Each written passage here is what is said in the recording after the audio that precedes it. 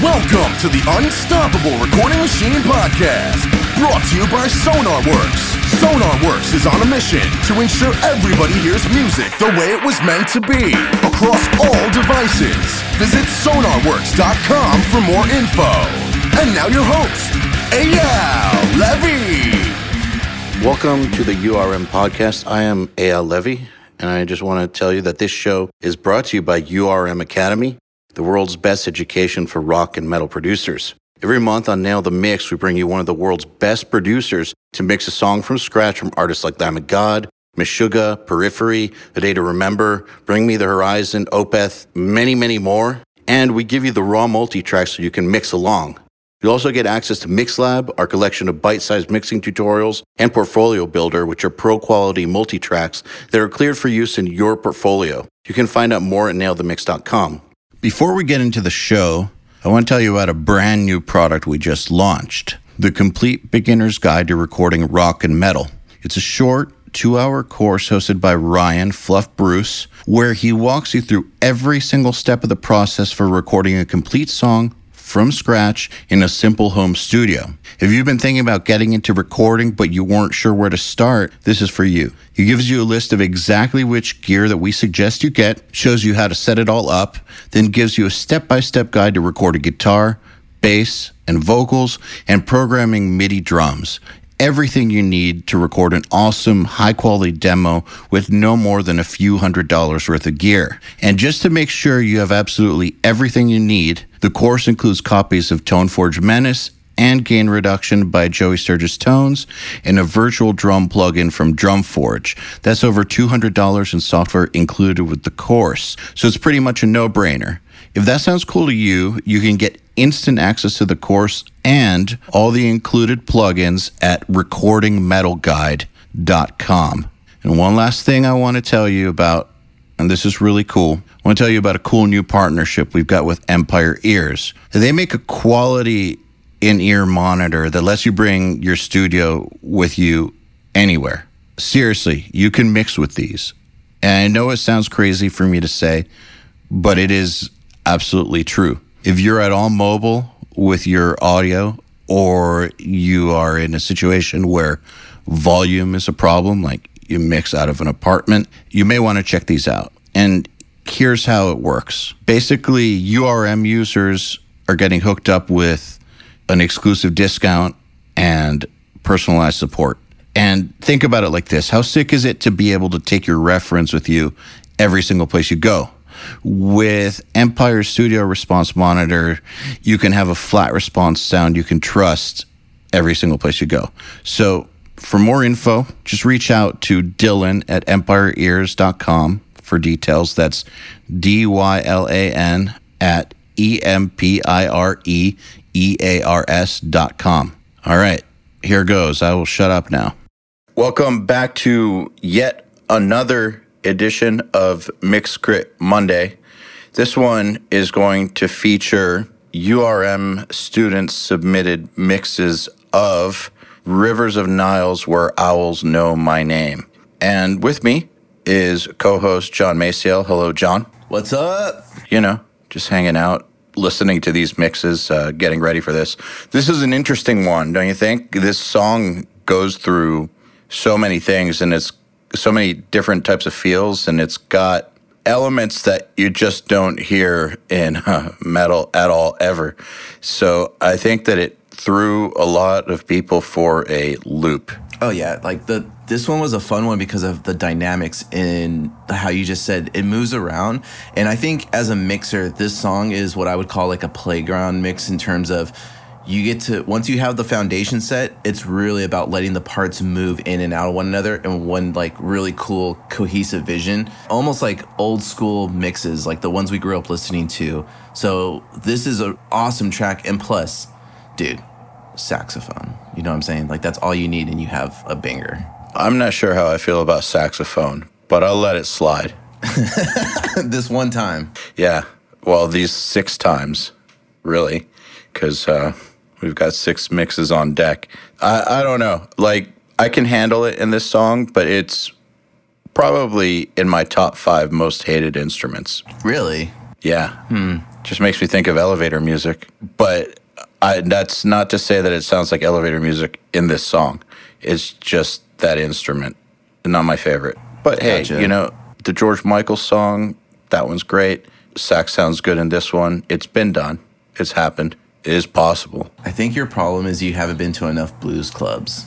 I think that's Fuck what it that. is. I'm not going to go to any. All right. Let's not go down this path because it's going to get real dark. And then you'll find the light in the blues. No, I don't want to talk about it. Yeah, I want to leave my opinion on blues out of this. So let's get to critting mixes. So up first is Where Owls Know My Name, mixed by URM subscriber Richard Hunterman.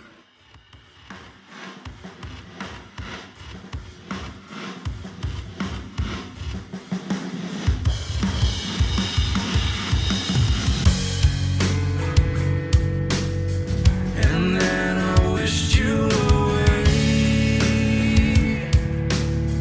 I lost those memories of the days we were on, forsaken, why don't we just relax our eyes and fall into a dream? Let it take my mind. Where owls know my name, and it gets colder every day, and it gets colder every day.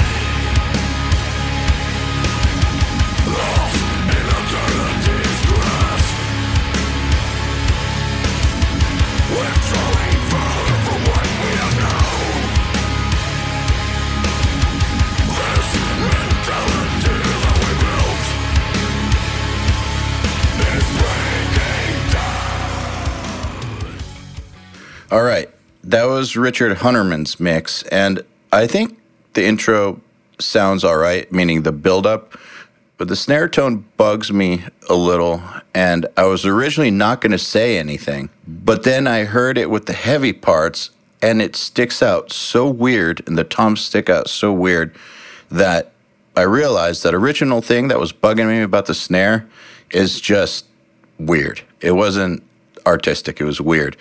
And you can really tell, as soon as the heavy stuff is about to come in, that the drums sound kind of weird because the drummer starts playing fills.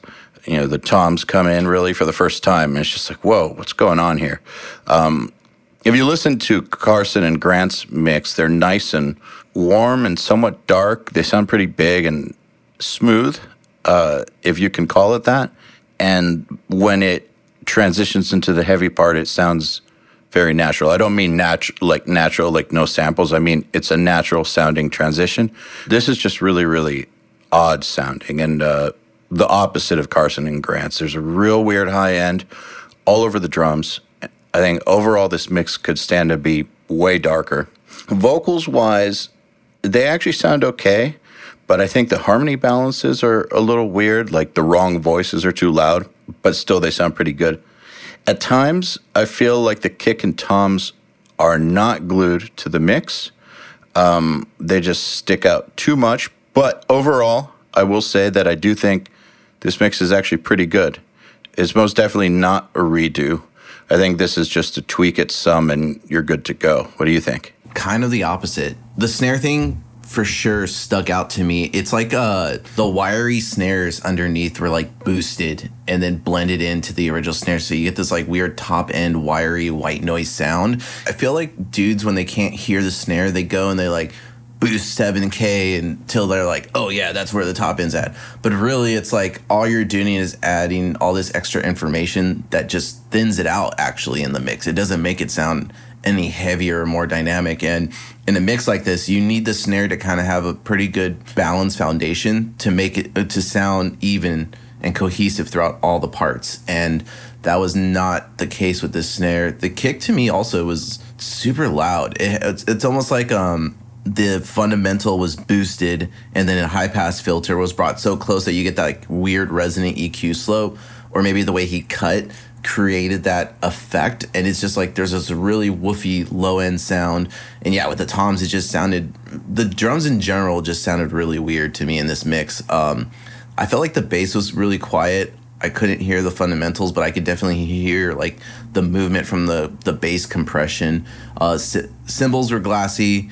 Overall, for me, this mix had like no depth, no impact, dynamics. Like all the stuff that makes this original song, like the original mix, so sick was like missing in this whole mix. It was almost like a static mix that was printed, and the sax was super dry. So for me, I would say this is kind of not a complete redo, but just kind of step back and see what your drums are doing, and maybe adding in, cleaning out the harshness, and then readjusting like the mids, and just going for a more cohesive sound could probably change a lot of the issues that we're hearing right now. That's exactly what I was getting at. I don't think he needs to start from scratch. I think he just needs to approach those issues. I don't think it's so bad that it's worth the redo. I think that, that kick, get that kick under control. Don't make it sound louder than the mix.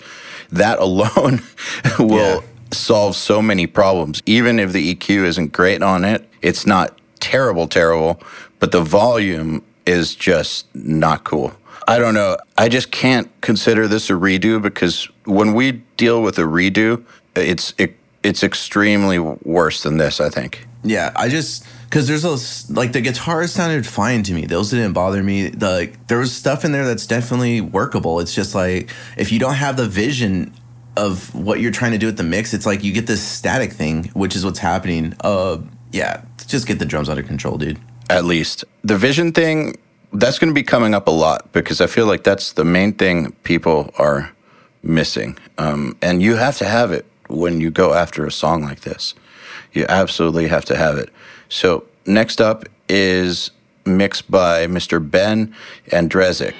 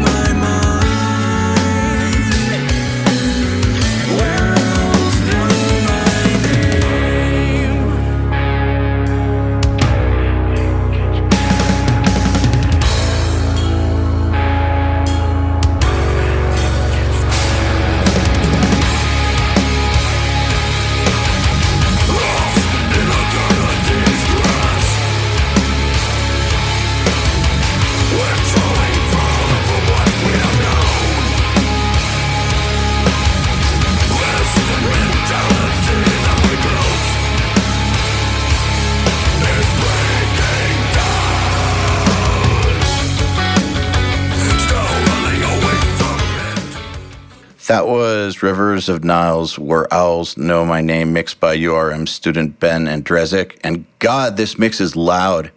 The intro sounds pretty good, though, but again, just like the first mix we heard, that snare just sounds kind of weird. I'm hearing too much weird overtone when it gets hit. Or, I'm hearing that weird overtone, it's like a whoo, whoo. Or, it's all bottom snare on the fills. Like, it's like no top mic, all snares all the time. And then the toms, man, the toms are way too loud at around 105. Way too loud. You know how we said in the previous mix that the kicks were too loud? Well, these toms are twice as loud as those kicks. And it all kind of makes sense when it gets heavy. However, the snare still just sticks out weird, like a weird honk hit. there's no power in the kicks. I can hear the low end, but there's no presence to it. And also straight up, the kicks are just quiet. The drums, the mix, the vocals, everything, they're just too bright. I hear weird squeaky shit all over it. And I don't know where that squeaky shit is coming from, but it almost sounds like a kick drum pedal. You know what I'm talking about? Like the squeak that a kick drum pedal makes if you don't oil them enough. I'm hearing that sound strangely all over the mix, and I couldn't identify what it was. So I'm just going to say something is overcompressed in there and making this weird squeak toy happen. Cymbals sound swirly and way too loud. The balances are just kind of weird on this one, as well as the choice of tone blends. I'd redo this one. Yeah, I was just going to say this one is a definite redo, 100%. There's so much weirdness happening. I almost am curious if this is one of those listening environments or headphones type of situation, because there's just too many things in here to kind of wonder, how was this not noticed? How did he miss it? Yeah, just start over. The only thing that I did like in this mix was the sax. Well, let me say that back when I used to have a really terrible listening environment, I would also mix toms like that. I ended up getting yelled at by mastering engineers. But back when I had my first studio with improper bass trapping, I would be mixing in a null spot, and so I would jack the floor tom to where I thought it sounded great. You'd get it in a car, and it would just be, destructor of earth.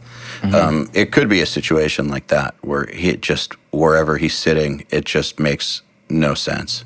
Yeah, I want to piggyback on that for a second, because it's kind of something that I don't know if people have noticed, but when you do that kind of treatment in the toms and you're going to boost it, it's a clear indication to me, and it probably was for you too, AL, is the issue really lies in how you're treating your overhead and rooms, because those are part of where the tom sound comes to life as well. So if you're not treating those appropriately with your toms, you end up with super loud toms that just are, as you call them, drums in space. They're totally not a part of the kit. They're not cohesive. It's really important to listen to your overheads and take what you can from those as well to add to the painting of the drums and create a more cohesive drum sound with the kick and the snare also. Yeah, totally. This sounds like close mics, very loud. 100%. All right, next up is a mix by Mr. Benjamin Moore.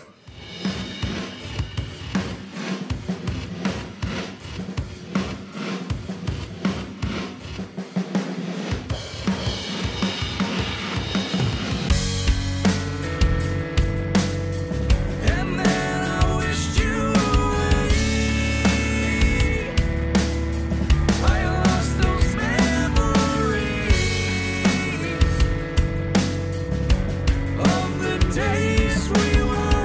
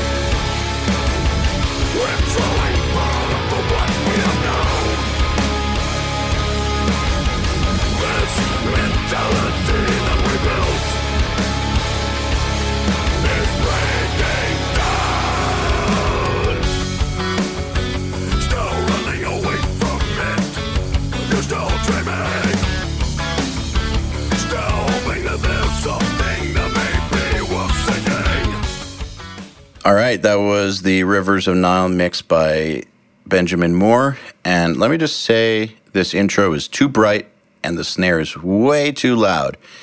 It sounds like really hard-hitting loud snare on what's supposed to be a far more subdued part. And back to what we were saying about vision. You got to have vision for this kind of stuff. You cannot approach an intro section like this like it's a heavy part.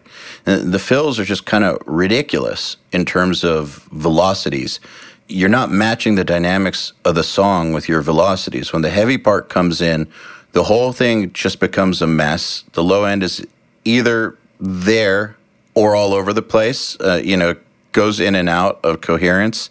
And then sometimes it's just like overwhelming. It's hard to describe, but the rhythm guitars are way too loud. Like, wow, way too loud on the rhythm guitars. Like at times it's just like, so you know how sometimes people call heavy guitars like a wall of guitars or something? Yep. This feels more like a cloud of guitars.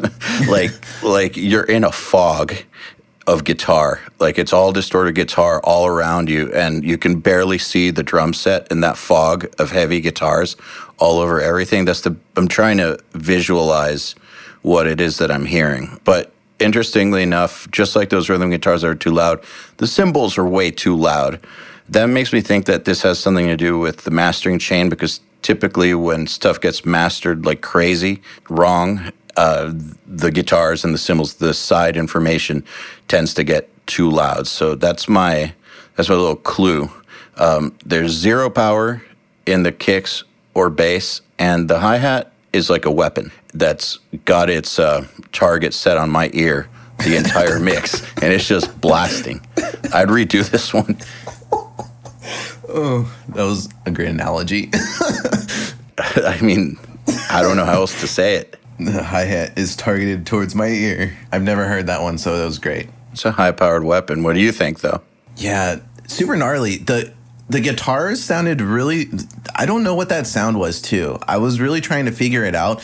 It's almost like a weird, like... It's a thin sound guitar, but as you said, like a cloud blanket of noisy, weird harmonics, whatever's going on. And it's almost... I feel like he's EQing the guitars for like some weird clarity, but the problem that lies is that he's probably scooped out some of the fundamental mids of the harmonics of the guitar, and then the bass isn't in check at all. So you start going down this rabbit hole, and really you're boosting, you're creating these weird resonances because of all the dips and weird EQ moves. Then you throw a mastering chain that sounds like that's what's happening on here, and everything falls apart. There's no coming back from that. We've done quite a few of these, and I feel comfortable in saying that some of the listeners of the podcast, if you're not 100% comfortable with your mixes in general, turn off the mastering chain and really just learn to mix with nothing on there and develop your ears to hear masking frequencies and make spaces. I've heard so many mixes ruined by a mastering chain. When I hear the unmastered version, it's 10 times better always, and it's because you don't know what EQ moves you're making on the mastering level yet because you haven't 100% honed in the mixing stage. So just bypass that and really learn to hone in that skill. And the drums sounded to me really thin, like they were kind of scooped. There was no depth, no punch. The cymbals were doing weird stuff. This is probably another redo for me, to be honest. There's just too much weird stuff. Absolutely a redo. Yeah. Yeah, that's all the notes I got on this one. I mean, really, the only note is redo. Yeah. But I think we've said enough about it. I mean, thank you for submitting it. You're submitting it for crits. That's the crit. And I'm wondering also, let me just say, I'm wondering if this is a product of the whole top-down mixing thing, which I think is a perfectly valid way to mix. But it's one of those things that a lot of beginners tend to use because it seems like a shortcut. But it's actually something that only advanced people should do. 100%. Because you got to really, really understand balances and EQ almost like in a finished product kind of way in order to get it right if you go top down.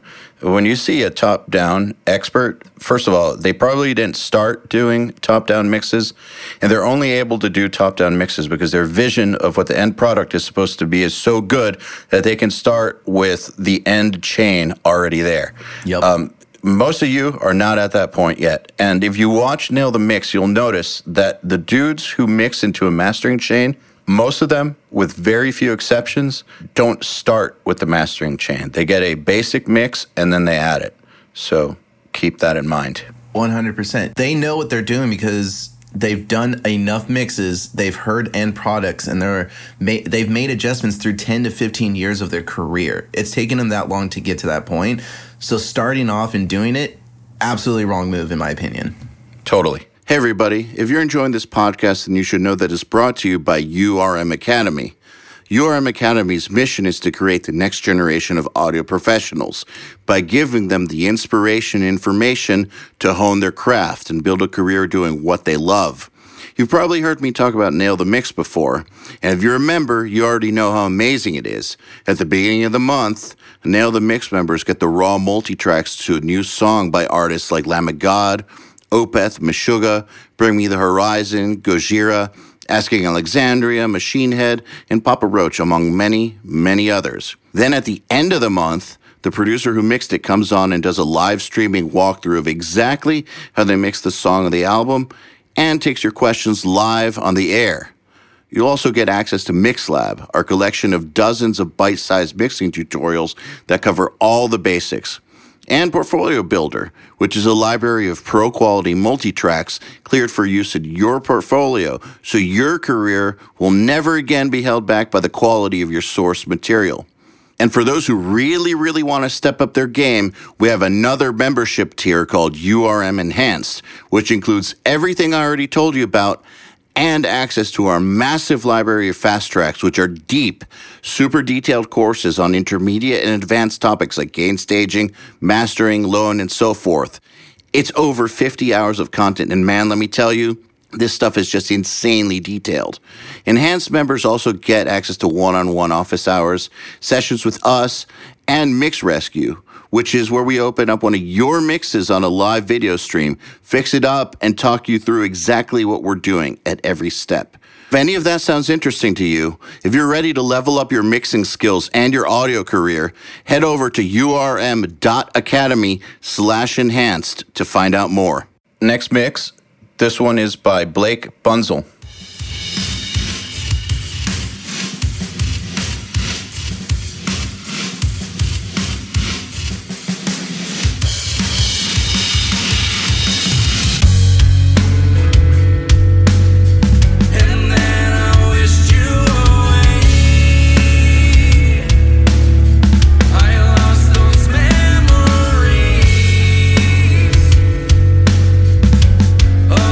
Days we were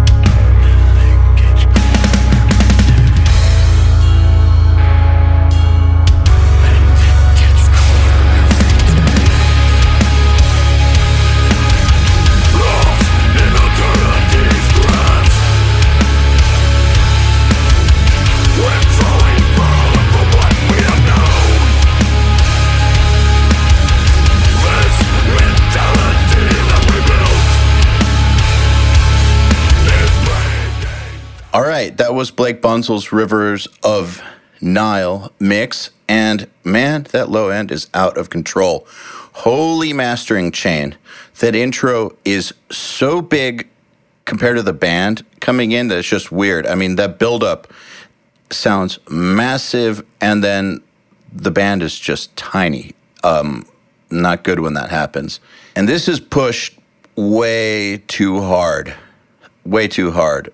The soft part is supposed to be soft, but the drums are strangely bright, and they're mixed kind of like death metal drums. Like, it doesn't sound like a soft part, but they sound like very high-pitched, high-endy super metal drums on the soft part. Same thing as many of these other mixes takes place when the heavy stuff comes in, which is that these weird drums that are totally out of place on the soft part are even more out of place on the heavy part, strangely enough. You would think that if they're mixing a soft part with heavy-ass drums, it would be cool once the heavy part comes in. But nope, it just sounds weirder. And the drums are just too loud. The snare sticks out strangely. The bass and guitar are not melding. I can hear the bass fine, but it's not providing a very good, cohesive, glued bottom for the mix, and just kind of stands out as its own instrument. And the bass needs to do both. It needs to stand out as well as provide that bottom. And the sax pierces my ears. EQ it. What do you think? Dude, the distorting sound that's happening through the entire mix is so gnarly. I haven't heard something like that in a minute, to be honest.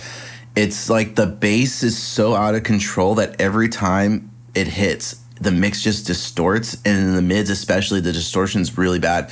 Whatever mastering chain's going on needs to be tamed and like dialed back a lot, significantly, in my opinion. Slow that roll. Yeah, this is one of those cases like I just talked about. Is cool those jets.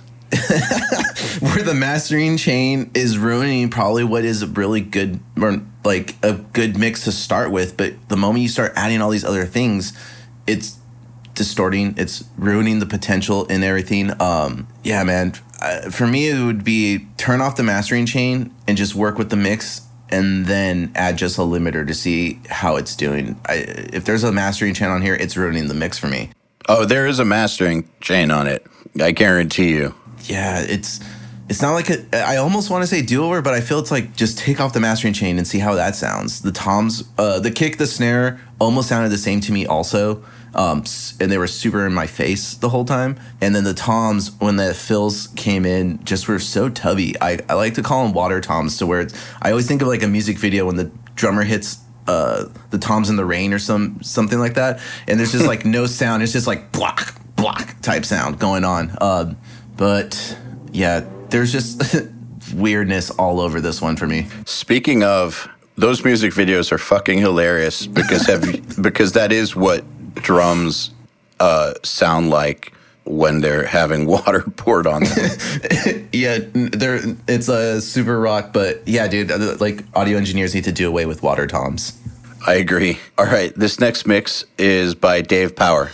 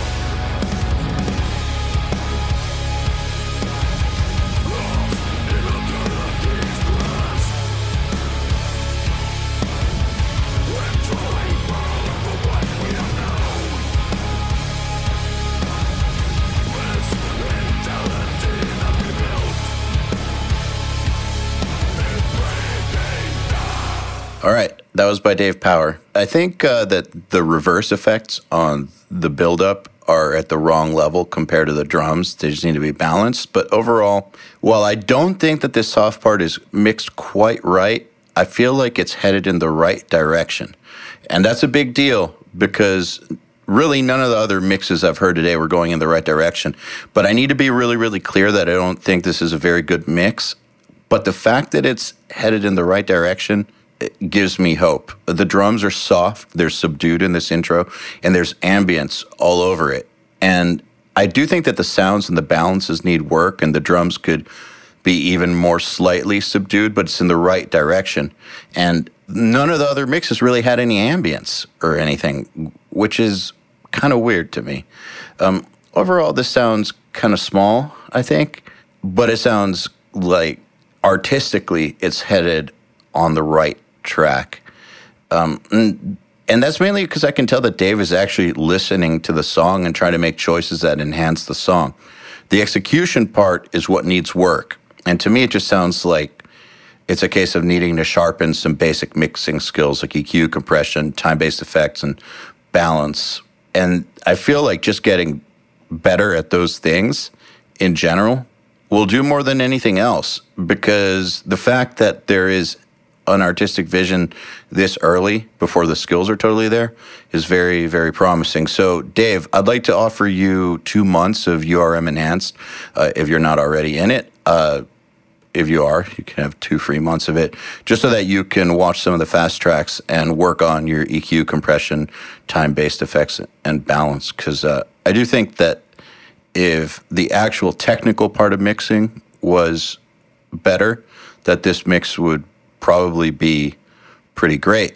However, it's kind of not that great because the skills just aren't there. However, kudos and points for having an artistic vision for it. What do you think? I like how you said the direction, because it goes back to what you were saying earlier with when you have a vision, it makes all the difference. And this is definitely one of those where he's got the feel, and I really resonated with the feel, even though the technical aspect wasn't there. It almost was okay because he was tuned into the song itself. It's just like, oh, if he did this tweak here, that would be better. If he did this here, that would be better. And it's more so, the technical thing, but the feel was there. The vision was there. And to me, that was fresh. It was like, cool, someone is resonating with this song. I don't mean this in a bad way when I say it, but it was almost like a producer demo mix that would be sent to the mixing engineer, and then he would like, oh, this is kind of where the band or the artist is thinking. Or a musician demo mix. Yeah, exactly. Like, that's what it sounded like to me. It was, and it's not like to say anything bad. There are producers who can mix, but when you get mixes as a mixer, it's very normal to get stuff like this where you can hear clearly where the direction is going. There's nowhere for you to falter because you're like, oh, this needs to do this, that. Now my job is to take it there. I'm glad you offered him the fast tracks, because I really do think that there's a lot of potential in him gaining the technical aspect. Now, with all that stuff being said, the snare reverb ambient stuff was super distracting, especially when the snare fills happened. You can hear like that room ambience kind of come out, and then there was a weird pump through the drums the entire time. I think it was maybe either the drum bus compression or a parallel bus that was moving opposite of the actual song and mix at times. Bass was super quiet and low in the mix. Cymbals were harsh. These sounded like glass getting hit type cymbals, and the vocals were quiet. And this is all that technical stuff that with some more practice could be fixed and, take things a lot further than where they're at now. But so far for the day, this is definitely the better one we've listened to. It's strange, though. I think that some listeners are going to be weirded out because it's definitely, in some ways, kind of the least flashy technically out of all these. Though I do think that they're all kind of technically fucked up. This one feels like the most demo-ish in a weird way, kind of like what you said, but it just feels artistically right. And that to me wins every time. 100%. It serves the song. And I think that's what we're picking up on and resonating with is, as mix engineers, and that's what, most of the audience is wanting to do, you have to resonate and really connect with the song, what the artists and the producer want. And if you can't do that, you're not going to get the next call. And this mix is one of those where, yeah, technically not great, but man, the vibe is there. You can't deny it. Like, it needs guidance. That's all. And I agree with you on the technical stuff, for sure. When I said there's ambience all over it, I was mainly saying it's a good thing that there was ambience. However, the execution of the ambience was not the best. But the ambience itself was kind of, if you fix the ambience he chose, it's like he chose the right kind. All right, moving on. This one is by J Double Rice. And man, if I mispronounce your name, I'm sorry.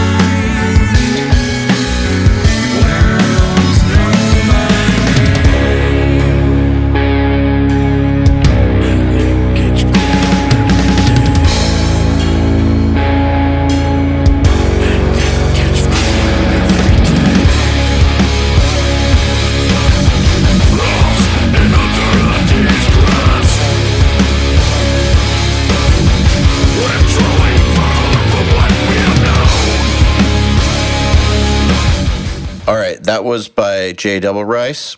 That intro buildup is way too quiet compared to the band. The band is so loud when it comes in. And why is that happening? What's funny, though, is that this is, in lots of ways, this mix is the opposite of lots of other people's mixes. This happens again when it goes to the heavy part, where the heavy part sounds smaller than the intro soft part. So, all right, so you got a really, really quiet build up, super loud part that's supposed to be subdued, and then it goes to a brutally heavy part that actually sounds smaller and softer than the soft part. I don't get it. Guitars in the heavy part also are way too loud. There's no power in the kick. And again, this is kind of the opposite of what most of the other mixers did. They were mixing the soft parts like a heavy part, and Jay is mixing the heavy parts like soft parts. And also, the levels and the feels between the sections are just kind of weird. They don't flow together at all. It's so jerky. Like, it gets louder, softer, and in a really disjointing way that doesn't make any logical sense. Again, like heavy parts sounding smaller and quieter than soft parts that are dialed to 11.